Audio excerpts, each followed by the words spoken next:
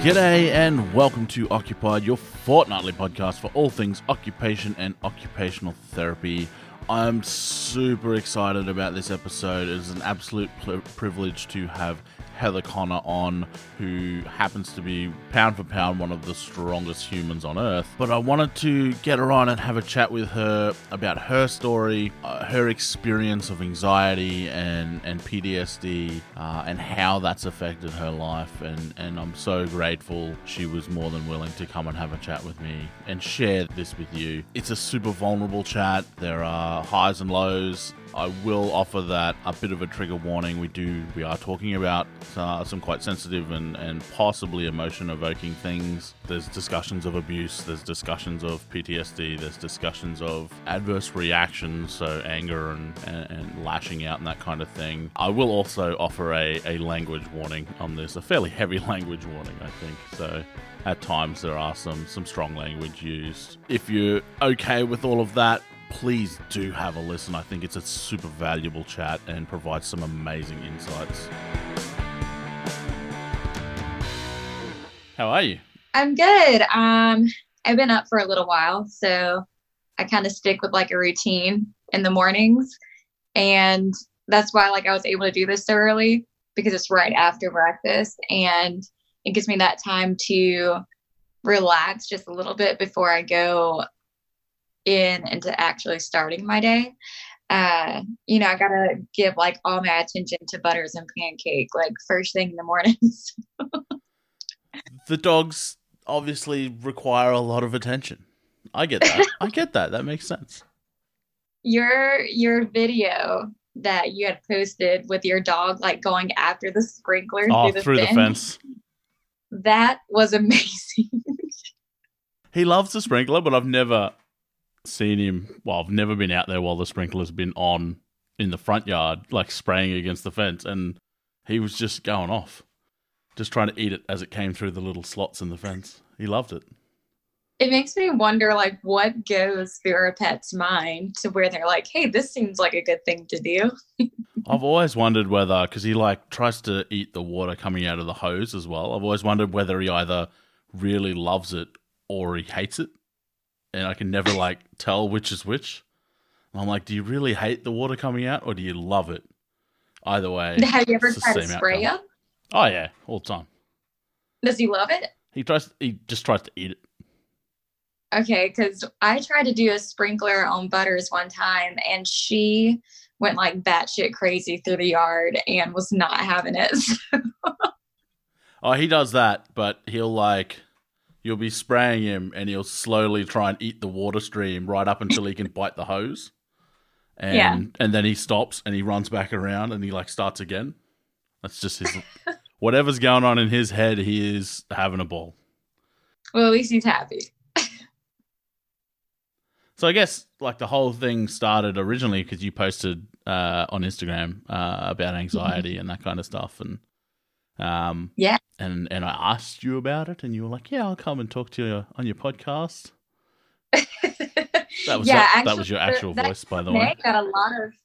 That Q&A got a lot of responses as far as positive ones. I guess because it is just such a touchy subject for people to want to really continue to talk about, because I really don't see it much.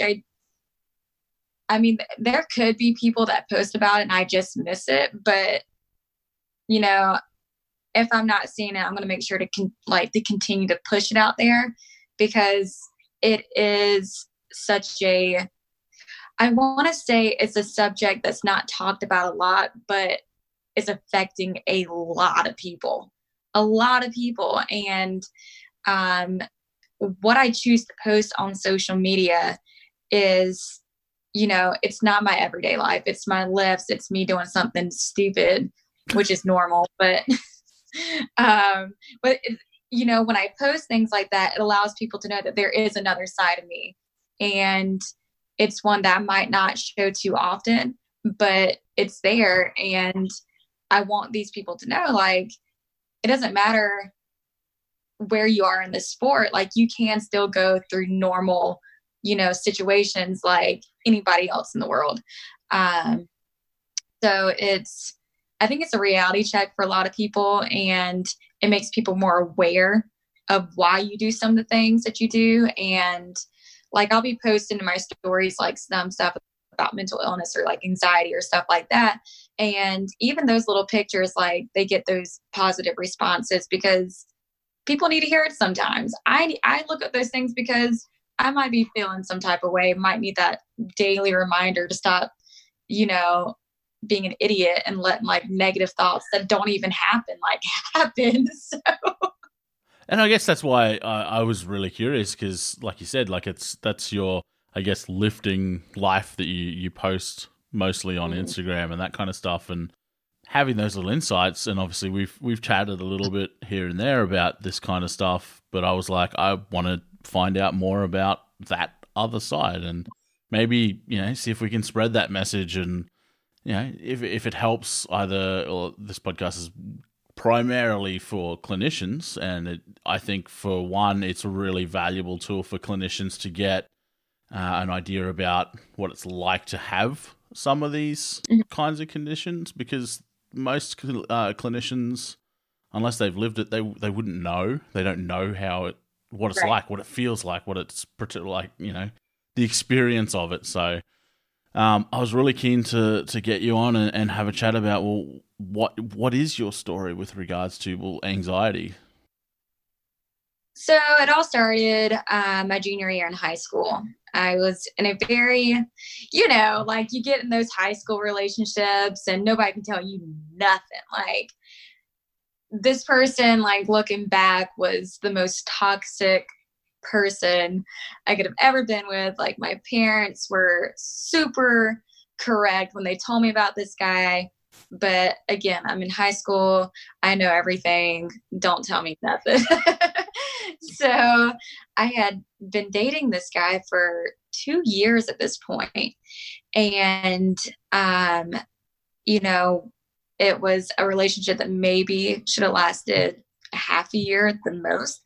But I was that kind of person, like, I can fix them. I can change them and help them be a better person. So, this guy, he hung out with his own crowd. Like, we were two separate people. I get a phone call one night from his brother, and he's like, "Hey, you need to come pick up John. Like, he is drunk, he's belligerent, et cetera, et cetera." And I'm like, dang, I didn't even know he was out like that. So this is a time where you couldn't just pull a GPS up on your phone. And I was actually thinking about this last night. I'm like, how the fuck did I get to this location? Like, I can't even tell you how I got there, but somehow I got to where he was. And the thing to note about him, he had just got his wisdom teeth taken out. So he was on Percocets. So Percocets mixed with alcohol, like liquor, there's a reason why they tell you not to do that. It's not a good mix usually. Right. He was blackout drunk trying to fight everybody. And we were trying to get him into the car, and that in itself was just a task, because he's trying to hit everybody and they're just trying to help him. So he finally gets in the car. He's in the passenger seat. I get in the car and I start going down the road, and I was going to take him home. That was my end goal. But he just kept saying, like, very odd things. And my gut instinct's like, I don't feel too good. I don't feel too good about this situation. I don't feel safe. I need to call my dad. So I'm thinking that my phone is like somewhere close by me, so I can dial my dad, and I can't find it. I'm like, fuck, like, where's my phone? So I pull over and I start looking for it, and I just cannot find my phone anywhere. So I look over at him. I was like, hey, John, can you call me? I need to find my phone. At this point, I'm not telling him like what I'm planning to do. I'm just merely asking him to call because I can't find my phone. Yep. So I don't know if you remember the Razor phones, the flip phones. Yep. Yeah. So he had one of those, and he opens it up and he just starts pressing like every number on the phone. And I'm like, come on, John, like, please, like, let me see your phone. I will call my phone. So he takes his phone and snaps it in half. And I was like, okay. Okay. Like it just, things were progressively getting worse. So the car still pulled over. I get out and half my body's out the car and half of it's inside, like looking underneath my seat, everything like that. And I can just hear John just like talking, like, and it was just like, I don't know who he was talking to. That's how, like, he didn't know where he was, nothing. And all of a sudden I hear, hey, and I look up and he just punches me directly in my face, like in my nose. And so I, of course, like instant reaction, I grab my nose and get out of the car. I'm like, oh my God. He gets out of the car, comes around from the front and like takes me by my hair and just starts throwing me on the ground, punching me, headbutting me. He's on top of me. And I am at this point just fighting to get him off of me. I can't tell you how many times I was headbutted. I can't tell you how many times I was punched because my adrenaline was just going so much. And it wasn't until like I was in like some like chokehold on the ground with him on top of me. I looked dead in his face and I knew he didn't know who I was, anything. And something like in me's like, get this motherfucker off of you or he is going to kill you. So somehow I was able to push him off and I just took off running down the road. I took off running down the road and you can like hear gunshots. So apparently wherever we were, somebody was seeing what was going on and was putting off that warning shot. Like, you know, we see what's happening. Yep. So I'm running down the road and I'm flagging down this car going towards me. And it's crazy because the car that I flagged down, I had actually pulled over right in front of their house. So they get me into their van and it was a mom, a grandma, a young girl, and her younger brother. They take me to their house and it was I knew my face was already swelling. So, you know, they're seeing what's happening. I was like, I need the police. So they're calling the police. I'm trying to get a hold of my family. Mind you, my dad and my sister were at a movie theater at this time. So respectfully, their phone was on silent. Yep. My mom was with my grandma and grandpa, and my grandpa was sick with cancer. So her phone's in her purse, not on her. So it was like worst case scenario happening right now. So, you know, I'm not calling from my phone. I'm calling from a random number. So it's not like, hey, this is Heather. It's who keeps calling me at this point. So I guess when they saw these missed calls and the police were trying to get in touch with them, that's when they're like, what's happening? Something has happened. I just remember I was standing in this person's house and I don't know how long it took for my dad and my sister to get there. Like the police were all outside. Like there were swarms of cop cars. And my sister, she doesn't knock on the door of this person's house. I mean, she like busted down the door to get to me. Like she knew I was in there. And she's just crying. Mind you, I never have seen my sister cry.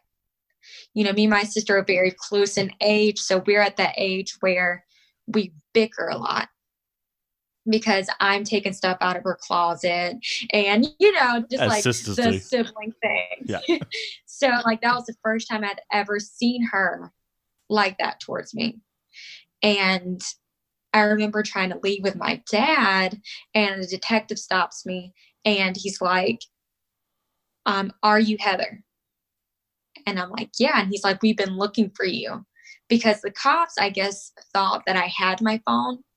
They were not aware that I didn't. So as they're trying to call it, I guess my parents were like, call her. Yeah. You know, they're thinking I'm somewhere hiding at this point. So I told them like, I don't know where my phone is. And he lets the police know like we got her, but they had to take pictures of me. And I knew how I looked. And here's me being the person I am. I dead looked in that detective's face as he's taking the pictures, and I was like, sir, I swear I am way prettier than how I look right now. Like, here I am trying to make the best out of this very bad situation, because honestly, like, it was already shit, and I knew it wasn't going to get any better for a little while. Yeah, yep. So, of course, I was brushed off, and all I kept seeing were these lights, and my dad's like, I need to get her to the hospital. Like, I knew my face was swelling, but I refused to look in the mirror. Yeah, yep. I was not doing it. I knew it was bad. So I get to the hospital. I was there for about 9 hours.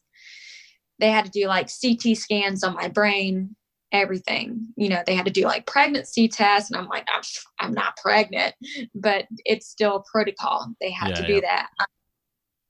So they had to end up doing like CT scans and MRIs and everything, because there was like a huge like gash on my head from where he had constantly like headbutted me. My eyes at this point were both black. All the blood vessels in my left eye were shattered, so that whole eye's red. So they just want to make sure that there's no like bleeding going on there. Yeah, of course. I mean, because it's a head injury. It's super, super serious. You don't want to take it lightly. So I was there for a while. That guy had, of course, been arrested. But, I was scared to death. I bet. I was 16, about to turn 17 years old. And, the one thing, and I always tell people this, the last thing I ever want to see is my family members upset. And I saw it all that night.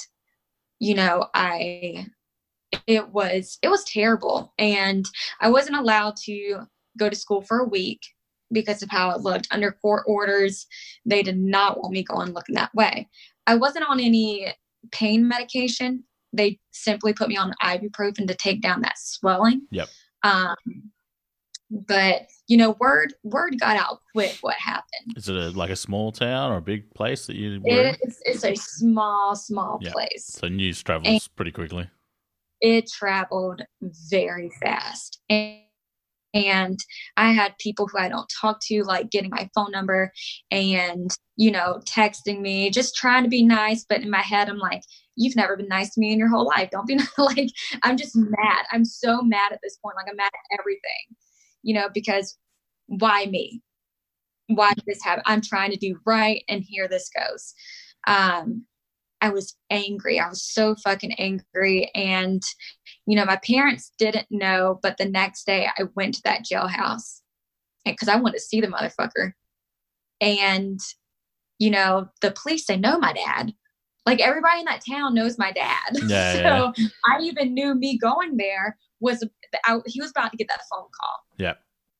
So I'm scared to death. I'm at this jailhouse for visitation.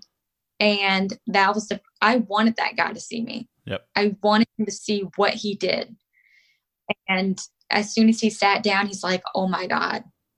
And I was like, oh my God, that's what you have to say. Because speaking to the police, like the night everything happened, when he was in the cop car and he was sobering up, they said to him, like, do you know what you have done? And he's like, what are you talking about? He's like, you have really hurt your girlfriend. And he's like, no, I would never do that.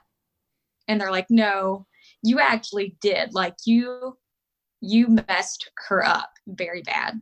And he wasn't believing them, but I wanted him to see what he did.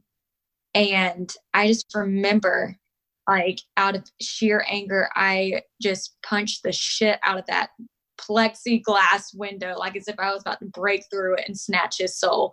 Like, because this was the most dramatic thing at this point that's ever happened to me here. I can't even go to school.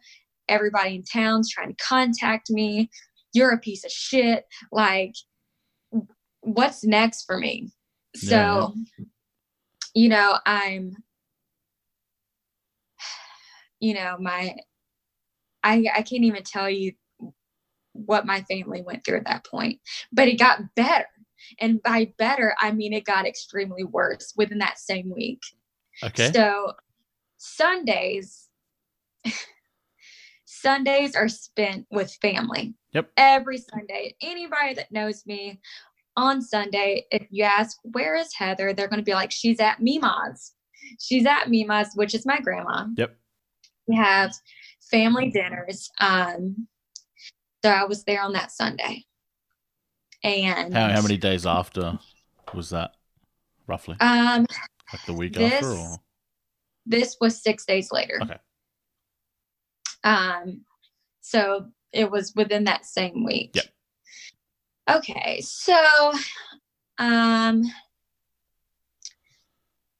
I was in a very depressed stage.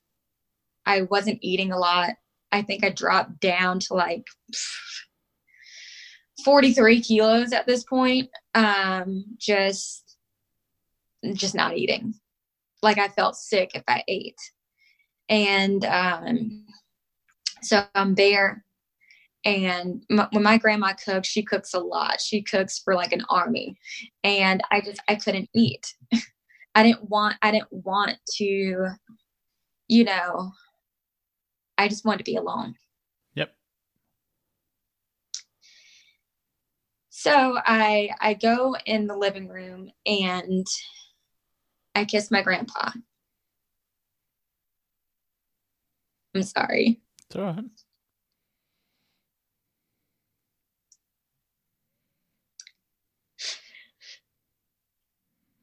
I tell him I love him.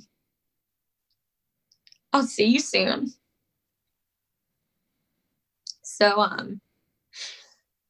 I leave, and I think I was back at my house for 10 minutes. I remember I was sitting on the couch. I was watching something on TV, and my dad comes in, and you could tell he had been crying. And I was like, what's going on? What are you doing? Like, it was weird. He takes my phone. I was eating a bag of chips. He takes my chips and he's like, I'm so sorry. And I'm like, about what? You know, what are you sorry for? And he's like, I did everything I could. And I'm like, what are you talking about? And he was like, Papa's gone, which is my grandpa. And I was confused because I literally had just seen him, you know, because it's such a small town. It took me 15 minutes just to get home.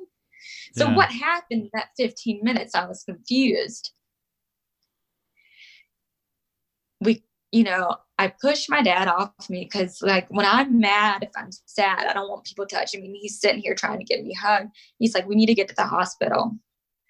We go to the hospital and he's trying, like, to explain to me what happened within that time that I left. And he said that my grandpa went to get up to say he needed to go use the bathroom, but he was on a catheter. So my dad's like, what do you mean, Jerry? I'll go with you. You don't need to be getting up. But as soon as he went to walk, he fell to the ground. And my dad's like shouting for my mom to call the ambulance. And that's her dad. Yep. So she's scared. My grandma's scared. You know, everybody's there but me.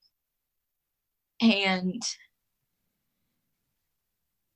you know, he was pronounced dead on arrival to the hospital.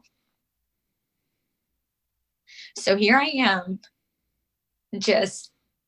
I'm questioning everything. Like, why is this happening? Because he was at the hospital that morning to get a routine checkup. You know, he had cancer. And during that whole time he was there, nothing was normal. They sent him home. But what had ended up happening was a blood clot that they had missed traveled to his brain. And because of like the chemo and everything, like when you took off his hat, you know, he had no hair and you could see where the blood clot had went. And I was angry. Oh gosh, I was so angry. Can imagine. So now I can't go to school for another week. So 2 weeks, you know, any regular kid would be like 2 weeks out of school. Hell yeah. Me, I'm like getting more and more depressed. So, you know, we had the funeral.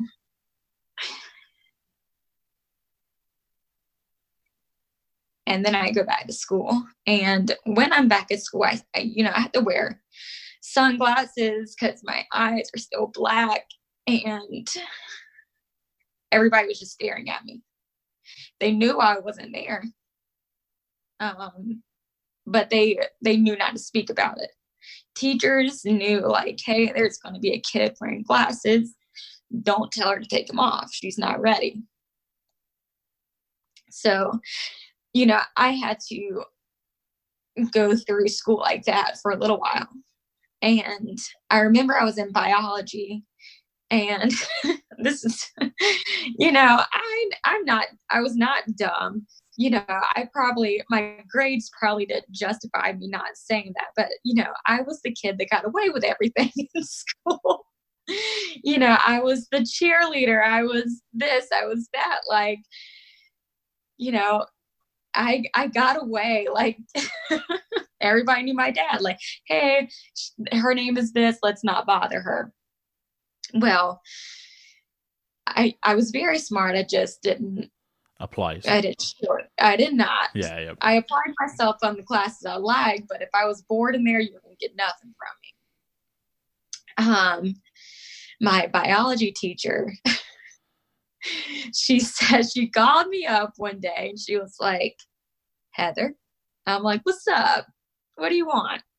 You know, I'm sitting here with my sunglasses on, and she says, I need you to take this note to so-and-so's class. And I dead ass looked at her because I knew what she was doing. When a kid got a note to go somewhere, it's because while you're gone, that teacher's going to tell the class something about you. And, you know, I just looked at her and I was like, why? Why don't you ask somebody else? I knew what she was doing. Yep. And she was like, well, I just need you, you know, this will give you a little break, kind of like a little timeout for you. And I was like, whatever, you know? So I took my time coming back to the class. You know, I'm the kid you didn't want to send out because I was going to go say hey to people. So I did. She probably wouldn't come back. She knew that. She knew I was going to come back eventually because all my stuff was there. That's the only reason. Yeah. So I would probably come back with maybe like 30 minutes left in class. And before I walk in, she comes out, like, because we had windows on the door. She comes out and she's talking to me. She goes, Heather. And I'm like, here we go. She said, it's time for you to take off those sunglasses. And I'm like, nope, absolutely not. Nope. Nope. But looking back, I know what she was doing. She did not want me to stay hidden because it was doing nothing for my confidence. So do you think you were like hiding a bit behind the sunglasses for longer than maybe you needed to? Yeah. Yep. Yeah. Because I knew there were still signs of what happened. Yep. And I wasn't wanting people to see that part of me because it was a very vulnerable part of me. So mind you now, this guy that he went to the same school as me, he was not allowed back at that school. Like, he was kicked out, everything. Like, you're not getting restrained. when I say that this guy had restraining orders, like his family could no longer put another restraining order on somebody. I mean, he was getting death threats, everything. Again, small town, the town's pissed. So, so I took off the sunglasses and I walk in the classroom and nobody's looking at me. And I knew that's what she had did when I left. I knew she told them, I'm going to tell her to take off her glasses and don't look at her. Because we want this to be a positive thing. Yep. And they didn't. Nobody looked at me. And I walked down the hallway and I might have felt like people were looking at me, but I think they were looking at me more with those glasses on than with the glasses off. They're like, oh, Heather's back. Yep. So it, I still had like my left eye was really red, but it was going away. I had to go see a guidance counselor for the longest, but it wasn't until my senior year that I got my confidence back. I was a star athlete at that school, and that my whole junior year, I cut everything out. What was your sport? Yeah, all in sports. Like, I mean, I was number 1 in the state in track. And so somebody on this varsity team people are going to ask questions. I mean, people from other schools are like, hey, why isn't this girl doing this anymore? Yep. And, they didn't speak about it. They just knew I wasn't there. And I just kept saying, I'll be back next year. And I did. The next year, I lived my best senior life. It went very well. And it was way better than the ending of my junior year. I can say that. But that's when things, I guess, essentially started. Later on, I think after that point, like, I was mean. I was not a nice person because here I am, woe is me. I was just angry. I was angry at the world. I was angry that this happened. I was angry that my grandfather left. Like, it's like, you couldn't tell me nothing. Yep. If I liked you, I liked you. If I didn't, you knew it. I mean, you knew it. And it was one of those things, like, you want to be on Heather's good side rather than her bad side, because her bad side, I mean, it's not a good place to be. Were you quite extroverted before all that happened, or were you quite a reserve, or like, what was the difference between like before and after? I mean, before that, like, I was a social butterfly. I was a person that went to every single table in the lunchroom. I was going to talk to everybody. But then after that, I no longer wanted to be around crowds. Yep. Because of the impact on my left side, I lost a significant amount of sight in my left side. Okay. So I didn't want to be around crowds where I couldn't see from all aspects. So my senior year, during lunch, I would go to the library. Okay. And just mind my business. I was secluded.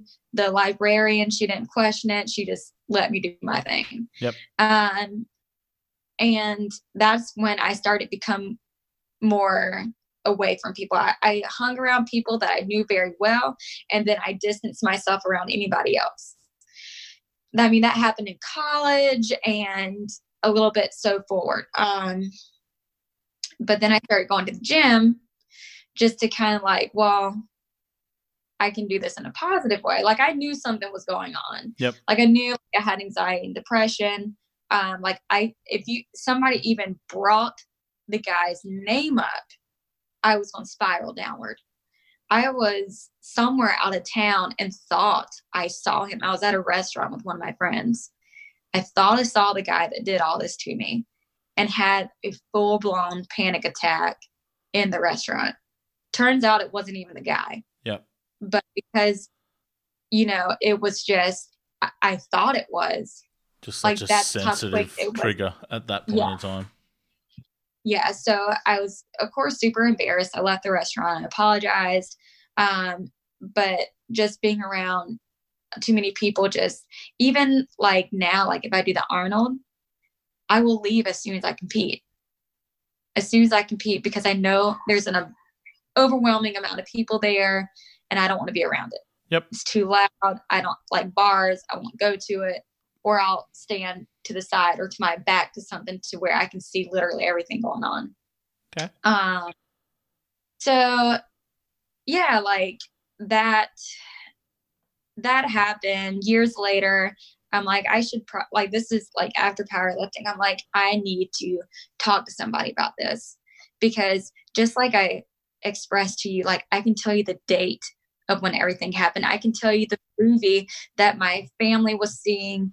I mean, every detail of that night, I can tell you. I was gonna say your recall is excellent of the event, which tells me it's very much embedded in there. Yeah, and so then that's not good. No.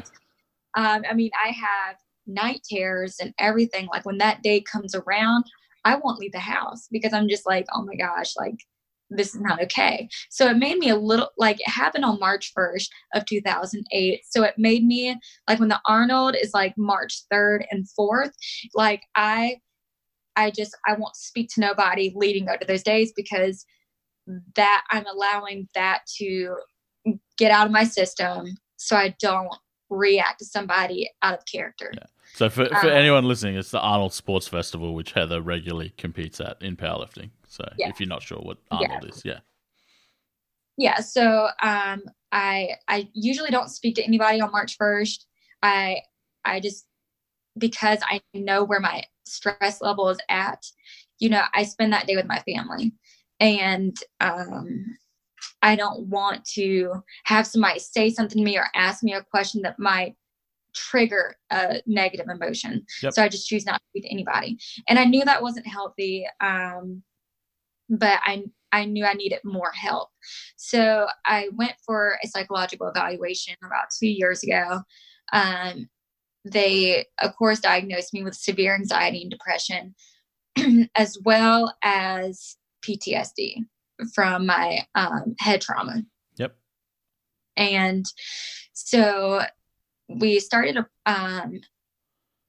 process. I want to say it's EDMR, which takes that suppressed memory, just moves it to a different part of the brain to where it's not coming up so frequently.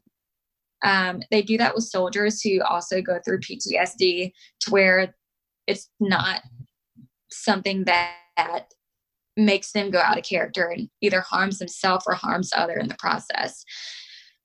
So, understanding what was fully going on has been like super impactful for me. So I found myself to be very vulnerable. I opened up to like Men's Health, BPI Sports, about the gist of what was happening. Like, you're actually the first person who I've told that whole story to. So people knew a bit. They knew I was in an abusive relationship, but they didn't know the severity of what actually happened or went on during that time. So, this is something raw and vulnerable for me to speak about. Like in the past, could never do it. But I trapped myself for 10 years. 10 years I was trapped with those thoughts. So when I first started putting out like what has happened to me and why I go through what my mental health, condition is, that scared me senseless. Like, I'm like, oh my God, this article's about to be posted. People are going to be at a very personal part in my life, because I don't post personal stuff on social media. I don't. Like, when people find out certain things about me, they're like, oh, and I'm like, yeah, I bet you didn't know that. Powerlifting and dogs, usually that's about the extent of what you usually post. Yeah, like I don't, because I like to keep that separate. Yeah. I don't like people getting too involved in the personal aspect of my life. That's still something I have control over. Yeah. So, I was scared, I was vulnerable, but the impact that article made on so many people worldwide, I mean, I can't tell you the amount of emails I got or direct messages from people just thanking me from, being brave enough to tell that story. Which is good because it made me realize like, hey, I'm doing a good thing. I'm using my platform for the good. And that's what I want to continue doing because, people, they don't want to talk about it. And people that are scared, it can lead to more dramatic things. We have seen people, take their own life because they have gotten to the point where they feel like they can't reach out to somebody. They feel like they are alone. And because, depression, it's a silent disease. It doesn't have a look. It's not a rash. It's not something you can just be like, hey, this person is depressed. Yeah. I can smile on social media, but just had a panic attack 5 minutes ago. Like, you don't know. And that's what people need to understand. You need to check on your friends. If they're acting a little bit out of character, address it. Just say, are you okay? Like, don't ignore it. Just don't be like, oh, they're having an episode. No, like, you don't know what point they're at in this episode. I've been in dark places myself. I've been in dark places to where I just didn't know, like, if I was going to escape it. And, there was one instance, like, I didn't know what my next step was. And I remember I beelined to the behavioral health therapist down the road. And I'm like, it was an emergency. I want to see somebody right then. Well, the cool thing about not scheduling these things, like, I walked up and I go to the door and it was like closed for the next 3 days because of training. And I was like, what? No. Like, this is no, I need you now. Like, don't do this. Yeah. Wow. So I'm like, of course, the day, like, I desperately need you. Boom, y'all are doing some stupid ass trading for the next 3 days. So, but here's the cool thing about the internet. They have like suicide hotlines, and you don't have to contact them when you're thinking about suicide. You can contact them if you're needing to speak to somebody. They do have texting if you're uncomfortable speaking to somebody. And I will be the first to say this. I did try that texting. I was scared to speak to somebody who I didn't know. Yep. The texting thing, it's almost like, we'll get back to you as soon as possible. Like, you are in line to speak to somebody. Yeah. And you only have a certain amount of characters you can use when typing out something before it doesn't fully send the message. So that made my anxiety go up a little bit more. I'm like, no, I don't have 30 minutes. I want to talk right now. So I put my vulnerability to the side and I called the hotline, and I spoke to that woman for 2 hours. 2 hours, a complete stranger who took my anxiety from like a 12 to a 2. I've never felt so much relief in my life because I just needed to get whatever was consuming me at that time out. And I don't have any shame in saying that because it helped me. Yeah. It helped me. And a lot of people are scared to reach out because they're afraid of being judged. And if you are reaching out to somebody who you think is going to judge you, don't fucking reach out to them. If you are afraid that whoever you are talking to is going to tell your business, don't fucking talk to them. I have done that. I have cleared people out of my life solely because I can't trust them to be the person I need them to be when I'm in a crisis. Yep. I keep those that help me and take away from the people that might be adding to that stress or, telling people my vulnerable position. And that's happened too. I didn't react negatively to the person once I found out that they told my personal business. I just canceled them out of my life, point blank, period. You are no longer a part of me. They have no contact with me. Okay. Because they weren't there to help me. They were there to harm me. And that's what some people got to understand. Once they are in a good mindset, go to those who are genuinely trying to help you and let go of the ones who only want to be there to tell your business, because it's not safe. And you have a lot of people on social media that claim to be a mental health advocate, and they're not. They're not. And that's what people got to be careful of. Look at the people who are saying this.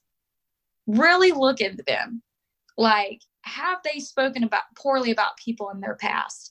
Have they, are they one for drama? Are they one for gossip? Because if they are, it's not them, fam. It's not it. You cannot tell them stuff. You have to be like, because if somebody comes to me, and that's what I like about the question I told you I like about the Q&A, it's anonymous. It's anonymous, yeah. And I can respond to them, but people don't know, oh, who said this? Yep. No. Except for the person who actually submitted it. They're the only one, because it tells you, Heather reposted your response.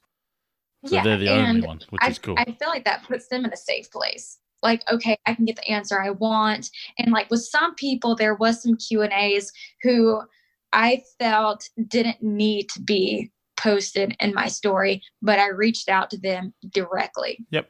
Because I needed more like in depth, like, what's going on? Because it wasn't I felt like their response was a cry for help. Okay. And the cry for help, I wasn't going to put out there for somebody like, oh, who is this? Or try to pry me for information. Like, I'm not going to tell you first off, because they're trusting me to not tell you who they are. Yep. And I would want the same thing from somebody who I'm opening up to. And a lot of, the responses with me responding or reaching out to people directly, if in just that day I have helped them just a little bit, that's good. Because whatever spot they were in, they are no longer in that spot. And that's a great feeling to get out of, that stage in your life. So I am curious, you're obviously you seem very passionate now about helping others and using your platform to spread awareness and help others in similar or the same situations. Is that something that you had always thought along the whole time, like, I want to do this, I want to help other people? Or is it something that's only just sort of come about since you've got yourself into a really, like a better headspace? Well, I had to get myself in a better headspace first, because I can't be helping other people with my mind not being in the right spot. Because the last thing you want is a head case going after another head case. So it's going to be like everywhere. I've always wanted to help people. And I did that. And I was that person. Yep. I told you, like, I used to go to every single table in the cafeteria, just be like, hey, what's up? Like, I'm your friend. You might not know it, but we're friends. And, there was one instance in high school where I went to the bathroom and there's a girl sitting there just crying. And I was like, hey, what's going on? And she looked dead in my face and said, it's people like you that make me hate being here every day. I'm like, what? And, that comment has stuck with me since I heard it. But, again, like, I was the cheerleader, I was the jock, I was with that crowd. I was being compared to the people who are in this crowd.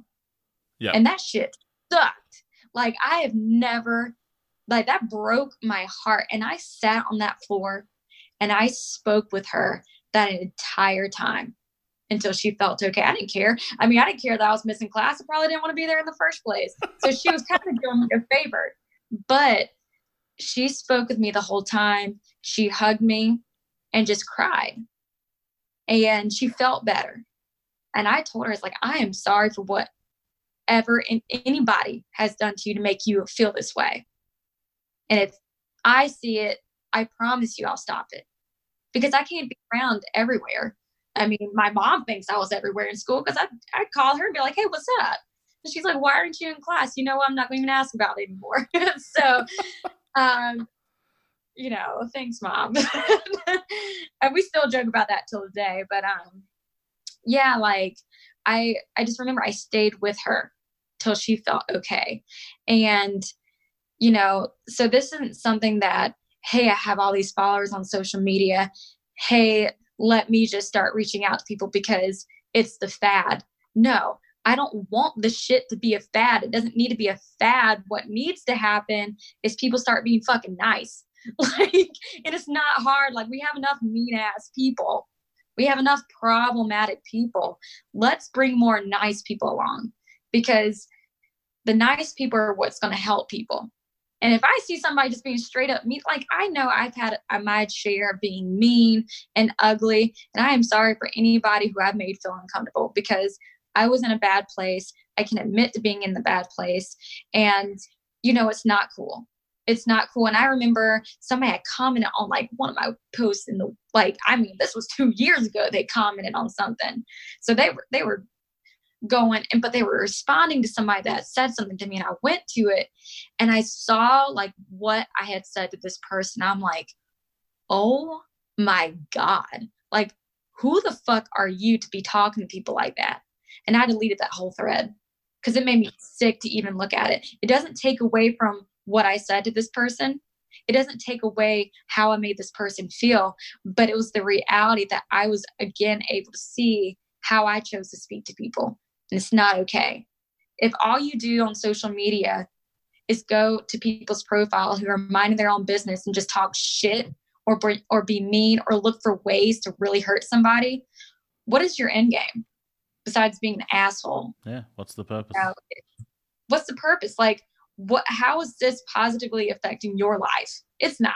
Yeah. And, I had to learn, like, negative comments, swipe, delete. That simple. Like, it's crazy how easy that was. But for so many years, I was like, I need to respond back just as mean. But what was I gaining from that? Nothing. I was just looking, it was just funny to some people. And the more people I made laugh by being mean, the more people wanted me to do it. I'm like, man, this ain't cool. Yep. Like, I'm not going to go out and attack somebody who's minding their own business. Like, so what if they squatted high? How is that affecting me? It's not. It's really not. Like, now, will we make jokes like privately? Yeah, maybe, but it's not something that I'm going to go publicly say to somebody. Yeah. I'm not going to publicly embarrass anybody like that. Yep. Like, we're all guilty for the behind the back, like, pettiness. But it's when it goes from behind the back to your face, that's what needs to stop. Because you don't know what kind of mental state this person is in. You don't know if they're able to just swipe and delete these comments. And I mean, some things people say are just downright hurtful. Like, I've been told to go kill myself. I've been told everything. And I'm like, it's not even that serious. like, what kind of mental state are you in to be able to tell somebody to go kill themselves over something very small? It's crazy. But yeah, like, because of that, like, I do tell people, like, I am very active in seeing a therapist, and he's fucking cool. Like, like, at first I'm like, oh, maybe he's weird, but he's so nice and he's so genuine. We can talk about our pets, and it's great. Your favorite topic. Yeah. Like, I know he has 4 cats and he loves them to death, and his daughter's like going off to college. It's super cool. But it's, but you don't have, like, if you are unable to go and sit down with this therapist, they have like switched the game up on us. You can video chat these people. They can come to your fucking home, or you can just have a phone call with them. And that's what I did the other day. It was Saturday. I had a phone call with my therapist. He was just checking up on me. He was like saying, hey, how are you doing? What are your next steps? And I told him, I was going to go see my doctor to see what my best option was. I'm not one for medication. I've done medication. I felt like a fucking zombie on the medication. Yep. But, people have different reactions to it. It could help some people. It could send people over the edge. And that's why I don't want people to think like, oh, medication's your only outlet. Absolutely not. I've done great things just by speaking about situations. And that's what I want people to start getting comfortable with. Don't talk to anybody, but talk to those who are genuinely seeking to help you. Like, not to tell you like what you want to hear, because some people don't want to be told what to do. They just want somebody to listen to them. And like, that's My why, wife tells me that all the time. like, yeah, like, I don't want to hear Don't try what and you gotta fix say. it. Just listen. Yeah. Yeah, just listen, because, or don't push somebody to tell something when they're not ready. If you know they're going through a rough time, just let them know, like, hey, I understand that you're going through a hard time. When you're ready to talk about it, I'm here. So you're allowing the person to know, like, you're there for them when they are ready, not when you are ready, when they are. And that makes them feel a little bit more okay. I think that's 'Cause really good advice. Yeah, I told somebody that the other day, like, like Facebook and stuff, like, some people, like, that's their outlet. They'll post something super crazy and you're like, oh, but they're seeking that attention. Yep. They're seeking that attention. We all know that. Like, you have some people that do it's like a daily thing. Like, but this girl, like, we don't talk. I don't know her personally. Like, we went to school together, but she posted something very alarming. And a part of me was like, there's people reaching out to her. Yeah. She has that attention. But something in my gut was like, Heather, just send the message. Just send her a message. So I did. Yep. Just in case. Like, hey, yeah, just in case. I was like, hey, I just wanted to check on you, see how you're doing. And she could not believe I had messaged her. I didn't know I was somebody that she looked up to. But of course, like, she's seen my videos, she sees my posts, and she just thinks I'm some god. At this point, I'm like, no, I'm really just lame in school.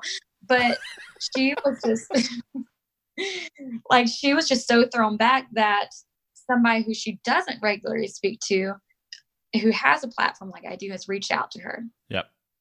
She's like, I'm okay. I did try something this morning, but it got intercepted. I was like, well, you don't have to tell me about it, but just know I'm here if you ever want to talk. She goes, I think I might take a nap. I was like, take your nap, get that rest. I said, and if you wake up and you just want to say, hey, what's up? I'm here for you. If ever you need somebody to reach out to, don't hesitate. I was like, I might not be able to respond as quickly as you might need me to, but I will see it. I will see it. I was like, just please don't hesitate. And she told me, she's like, thank you. Thank you so much. Like, I can't tell you how much this means to me, especially coming from you. But it's just the fact that I allowed her to know, like, I care. Yeah, that's awesome. People do care whether I show it every day or not. You are somebody. You are somebody to someone. She's like, and I told her, I'm like, the thing with you and with anybody else, you're very unique because nobody is you. You are a mother to so-and-so. Nobody else is a mother to so-and-so, just you. I was like, and nobody else can take that away from you. I was like, you have so much to live for, and that is your child next to you. Remember that. Whenever you get in this headspace, think about big picture things. Don't take that bad day as a bad life. I used to tell my pre-K kids all the time when they would do something fucking stupid and fucking hate me. Because, I'd be like, go ahead, change that color. You're not on green anymore, friend. You are on yellow. And they get so fucking mad because they had to change that color. And I tell them, like, hey, your day is not starting off that great, but here's the cool thing. You have the rest of the day to have a good day. The rest of the day. I was like, you might be on yellow right now, but shit, like 30 minutes from now, you could be on green. You just got to do the right things. But it like clicks in them. Yeah, it clicks in like, hey, you know what? She is right. I do have the rest of the day to not be an asshole. I have the rest of the day to be nice and not like go crazy on other kids. The same thing I tell kids, the same thing I tell adults. You have like your morning might have sucked. Your car might have ran out of gas or whatever, but don't take that minor inconvenience and let it affect the rest of your day. Like, okay, this has happened. It's done with. What can I do now? again, like I used to be that person, like, oh, my whole fucking day is ruined because I stubbed my toe. What else could happen? But when I get in that mindset of what else could happen, something else is going to happen because I'm allowing it. I'm looking for it. Yep. Instead of looking at, okay, well, what has gone right for me so far? Hey, I woke the fuck up. That's cool. And for some people, that's a big thing for some people. Yeah. Like if that's up, something that you thought you were going to struggle with, or even like something little like getting out of bed at a certain time, if that's something you thought you were going to struggle with and you did it, props. That's a win. Yeah, like I woke up, my dog is so fucking stoked to see me. Like, oh my God, I get to give them food. I get to give them love. I get to eat myself. Like, dang, I might have stumped my toe, but look at all these other things that are going right for me. Yeah. I have a job, so I can buy butters and pancake, more nice things. I have training later that could go good. I mean, it even comes down to training. Like some people have bad training days and they're like, I fucking suck at lifting. I'm going to quit the sport. Hey, it's just a bad day. Look at the rest of your day. Hey, did you eat today? How much did you eat today? Was work stressing you out a little bit? These are all factors that you had to take into consideration. But you know, I have shitty days all the time. I'm like, yeah, well, whatever. I'll just redo it another day. I texted my coach that like, hey man, deadlifts, it was a nightmare. Like, I don't know what happened. I'm going to probably take the rest of the day to figure that shit out, but I'm going to do it Saturday. Yep. And I did it Saturday, and guess what? It went really good. But I didn't let it consume me that day. I'm like, oh yeah, it just fucking sucked. It wasn't my day. Next. So on the training thing, so you mentioned before earlier that you started at the gym at some point to I guess to stay active once you'd stopped doing track and that kind of stuff, and then eventually found powerlifting and are now essentially pound for pound the strongest drug tested human on earth, pretty much as far as I'm concerned. As far as my fed's concerned, because we still use Wilks. I forget about that shit all the time. You know, people are like, you're the only female in a tested federation to pull 4 times body weight. Like, why don't you brag about that? I was like, yo, dude, I forget about that shit all the time. You know? I'll brag about it for you. I forget. Like, yeah, I know I do it, but I forget that I'm the only one that has done it. And because I'm so focused on what my next goal is. Like, I can't keep living in the past. Like, it's cool. Yeah, I'm very grateful. That's a great mindset for powerlifting is, you're trying to beat yourself, essentially. What I was looking at is what did the training and then powerlifting and then obviously moving into sort of elite level powerlifting, did that help in any way, or was that something that just sort of happened along the way? Or I think everything happened very fast for me. I do think I have a unique strength for somebody my size. I think that has been proven. I think that's pretty obvious. Yeah. And so like things started like falling into place for me. At the same time things were falling into place, I had Kimberly Wofford tell me when all this was happening. And she's still somebody I look up to till today. She said to me, with all of this, you need to expect hateful comments. You need to expect people to be mean. You need to expect this. I'm like, why should I expect that from people? And I didn't want to believe it. And then boom, just as quick as all this recognition started happening, it was just as quick for all these hateful, mean things to happen. And so while I see social media as a good thing, it can also be a very bad thing if you don't know how to handle it, because it's the internet. People can say whatever they want to you. Yeah. It sucks. YouTube is the worst. Oh my gosh. I went on there the other day and there was the nastiest comments about me, like nasty as in like perverted. And I was like, ugh, like who has raised you? Like I said it out loud and I was like, Heather, just get off YouTube right now. And I was like, but did you see this? And he's like, it's disgusting. People probably live in their basement or are typing this stuff. Like, just ignore it. So I have steered clear of YouTube comments because yikes. I thought Instagram was bad, but no, perverts go to YouTube. Like, it was so disgusting. I don't like, oh, like, What about the training itself? Did that provide any escape or a way to deal with things or anything like that? It did, because like, people with anxiety disorder, their minds can go like a million miles an hour. Like I could be like, oh my fucking God, like what if my sister dies? The fuck? Like, Just I can't explain why that shit comes to my head just out of nowhere. That shit was happening last night. And I had to sit there and be like, Heather, stop. You're fucking dumb. Like, you just saw your sister. She's good. She's healthy, man. Like, so, like, that shit can be happening during the day. But then I go to the gym. I have a program in front of me. I have to focus on that. And if I don't focus on that, shit's going to hit the fan. So when I go there, I know I'm focused on that one thing, and that's my workout. Yep. You can't, like, nothing else goes in my head, because I'm focused on getting better physically. And, you know, that when people see me like screaming at the bar and everything during competitions, I briefly mentioned this on another podcast, they think it's me just trying to get like, you know, attention from people. Yeah. I'm not seeking attention from nobody but my coach, really, because that's the person I'm actually trying to impress. Like, yeah, it looks cool, but, you know, my coach believes in me enough to be able to hit these numbers. However, society doesn't allow me to believe that I should be able to hit these numbers. And somebody with anxiety disorder, here come the negativity.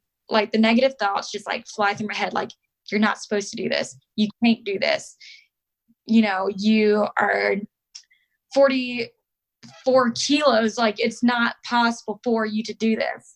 And so when I slap myself or I'm yelling, it's literally silencing every single thing in my head. It's like slapping the shit sense out of my face. Like, stop fucking thinking about stupid ass things. Not happening. You can do this. You have done this. You have proven that you can do this. But as somebody who's very petite and small, growing up into sports, you're always told you're too small to do this. You're not supposed to do this. And I've made posts about that. Like, fuck that person, whoever said you couldn't do something. Because you can. And I have done it. But it's not to seek the attention. It's to just shut my mind up. Because when I walk out on that platform, I black out. I don't Not see literally. the crowd. I don't hear the crowd. Yeah. I don't see them. Like, when my family when they're able to go to these competitions, I pinpoint their location before I even walk out on that platform, because they are the last person I will see before I just lose focus on everything, because that's who I care about. Yep. I like everybody that cheers me on. I appreciate them because, you know, they lift me up when shit's just like, they're the ones hyping me up saying I'm really cool. And I'm like, yeah, am I? But like, so I appreciate these people so much. But in reality, the last person I think about is my family. I'm backstage. I'm texting my mom. If you see me on my phone, I'm probably talking shit with my mom. Like, we joke. Like, my mom's petty. Like, she's probably saying something real stupid, but she knows it's going to make me laugh. She knows it's going to make me laugh. And then after every single one of my deadlifts, the first person I call is my grandma. But people don't know that. Yep. They're like, why is Heather on her phone? She's probably on their Instagram. I don't give a fuck about Instagram. My phone's actually like on do not disturb, so I don't get these messages. I'm talking to my fucking Mima. Like, it's just because like my grandma, she's the strongest person I know. To date, she's the strongest person I know. And I always dedicate my stuff to her. Every single competition is dedicated towards a family member. And a lot of people, you know, I spoke about this the other day. They're like, why don't you leave USA Powerlifting?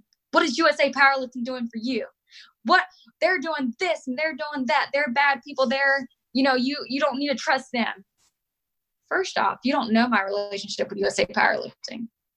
When my nephew passed away, who was there for me? USA Powerlifting. It was 2016 Nationals down in Atlanta, Georgia. 2 weeks prior, my sister was giving birth to my nephew and he passed away. And everybody's wondering, like, what the fuck is Heather about to do? Is she about to have a spiral? Is she about to compete? Like, what's happening? That was the hardest competition to date because none of my family members were there. They were all going to be at home watching on the TV with my nephew. But now they were there in support of my sister. Like, everybody knew what just happened. And USA Powerlifting sent, they had a moment of silence for my sister's son. They gave their condolences to her on the live stream. And they allowed the live stream to know that this competition was dedicated solely to him. It wasn't about me at that point. It was about my nephew. It was about my sister, who just went through the most dramatic thing of her life. And when people get so angry at a sport, they don't understand what it's done for me. They didn't have to do that, but they did. Like, they do care. Some things people disagree with, but they do care about their members. They do care about the referees and anybody that's associated with them. If somebody passes away, like Greg Simmons, he passed away, and that affected the powerlifting community in some way, especially with USAPL. But they went out there, they made T-shirts, they made posts about them, and that's something, again, they don't have to do, but they do because this person has made an impact on people, and they want to honor this person the best way that they can. And they don't know my sister. They just know me, but they know my sister, my family are very close to me. Let's show our support for her family because this is a hard time. And I thank them I can't thank them enough for that, because it was not about me. It was about my sister. Yep. And if you're doing anything in regards to my family in a positive way, I will respect you the rest of your life. Now, the second you do something that is off-putting towards my family, I'm probably going to try to gouge your eyeballs out.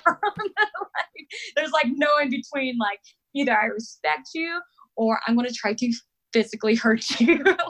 You are a person of extremes, yes. Yes. And, I respect USA Powerlifting for that. It's, one of my main reasons why I haven't looked anywhere else, because they showed me that respect at my most vulnerable time when they didn't have to. And there's things going on within the federation that make people upset, but at the same time, you got to remember, it's not just them making these decisions, it's a whole. That's why they send out these surveys and these questions, because they're trying to get everybody's response. Now, you can choose to respond to it, you can choose to not, but that's like voting for a president. Some people don't go out and vote, and then situations might not fall in your favor. There's a can of worms. We're not going to talk about. We'll leave that one alone. We're not going to talk about what president I'm talking about. But if you didn't vote, you really don't have a reason to be mad. Argue. Yeah, just be mad at yourself because this happened. But I think that's an important point. Like, I know, obviously, in Australia, there's a lot of politics around powerlifting as well, and different federations and federations changing affiliations and all that sort of stuff. But I think at the heart of it, a lot of people who get caught up in the politics of it forget the community of it, and forget that, it might have a big corporate name like USAPL or, Powerlifting Australia or whatever federation you're involved with. But at the end, it's people. And you can find, same as in any community, you can find good people and bad people, and people you get along with and people you don't, and people you really, really enjoy their company and people you just don't want to have a bar with. It's the same as any other community. But I think a lot of people need to remember that, a lot of the reason most people got into this sport was for the community, or any sport really is for the community. So once you lose sight of the community, it's all of a sudden like, well, is this sport fun anymore? Or why am I doing this? Yeah, exactly. Whereas if you can keep that community and that's something that we've been through here with like my club. Is to maintain, even though there's been a few things happen, we maintain the community aspect of it, and everyone's still having a great time. Yeah, like don't allow the sport to become just a, something for you to just do and dread every day of your life. Like, it should be fun. And if it stops being fun, reevaluate some things. Look at yourself first before you start putting blame on other people, because you're choosing who you want to be around. And if you're like, hey, you know what, this person's kind of toxic, get them the fuck out of your life. It's that easy. Be like, bye. Like, I ain't got time for you. Peace out, Girl Scout. And I've done that. I have sat here and been like, damn, what good has this person done to me? But how they influenced me. Have they influenced me in a positive way, or are they encouraging me to do not so nice things and hyping me up to be this type of person who I really don't want to be? And if that's the case, you can communicate with them. And if they don't want to change, if they get mad at you, okay, that shows where they need to be right now, out the fucking door. I have let go of so many people who have not been as positive as I needed them to be, not just like mentally, but emotionally. And if I'm trying to be a better person, not just for myself, but for the powerlifting community and my family and friends, it starts with me. And if I allow these people to affect me in a negative way, they need to go. Yeah. And, it sucks, but just like my therapist says, they're just a chapter in your book. Chapters end. Is there anything else you wanted to cover quickly or throw in? Have we done justice to what you wanted to get out there? I think we pretty much covered everything. I will just send out that reminder. Hey, if y'all are feeling down, reach out to me on Instagram, heather.e.connor, or just reach out to somebody who you really feel is going to help you in a positive way. Don't feel ashamed. Don't feel like you're going to be judged. Reach out, speak up. You're not alone. We care. Yeah. Couldn't have summarized it any better myself. Thank you so much for coming and having a chat. I've had a ball. Thank you very much for being vulnerable and sharing some really personal and quite deep aspects or events from your life. I feel very privileged. Like you just said I was one of the few people that you've ever shared that story with, and I feel very privileged and honored that you felt comfortable enough to do that. Yeah, of course. So yeah, thank you so much. Well, I hope you get a good night's rest. It's very much appreciated that you spoke to me. I'll be sliding in your DMs probably later. Send some memes. I do like a good meme. Well, I hope you have a good rest of your day. I appreciate you. No, I appreciate you as well. Thank you.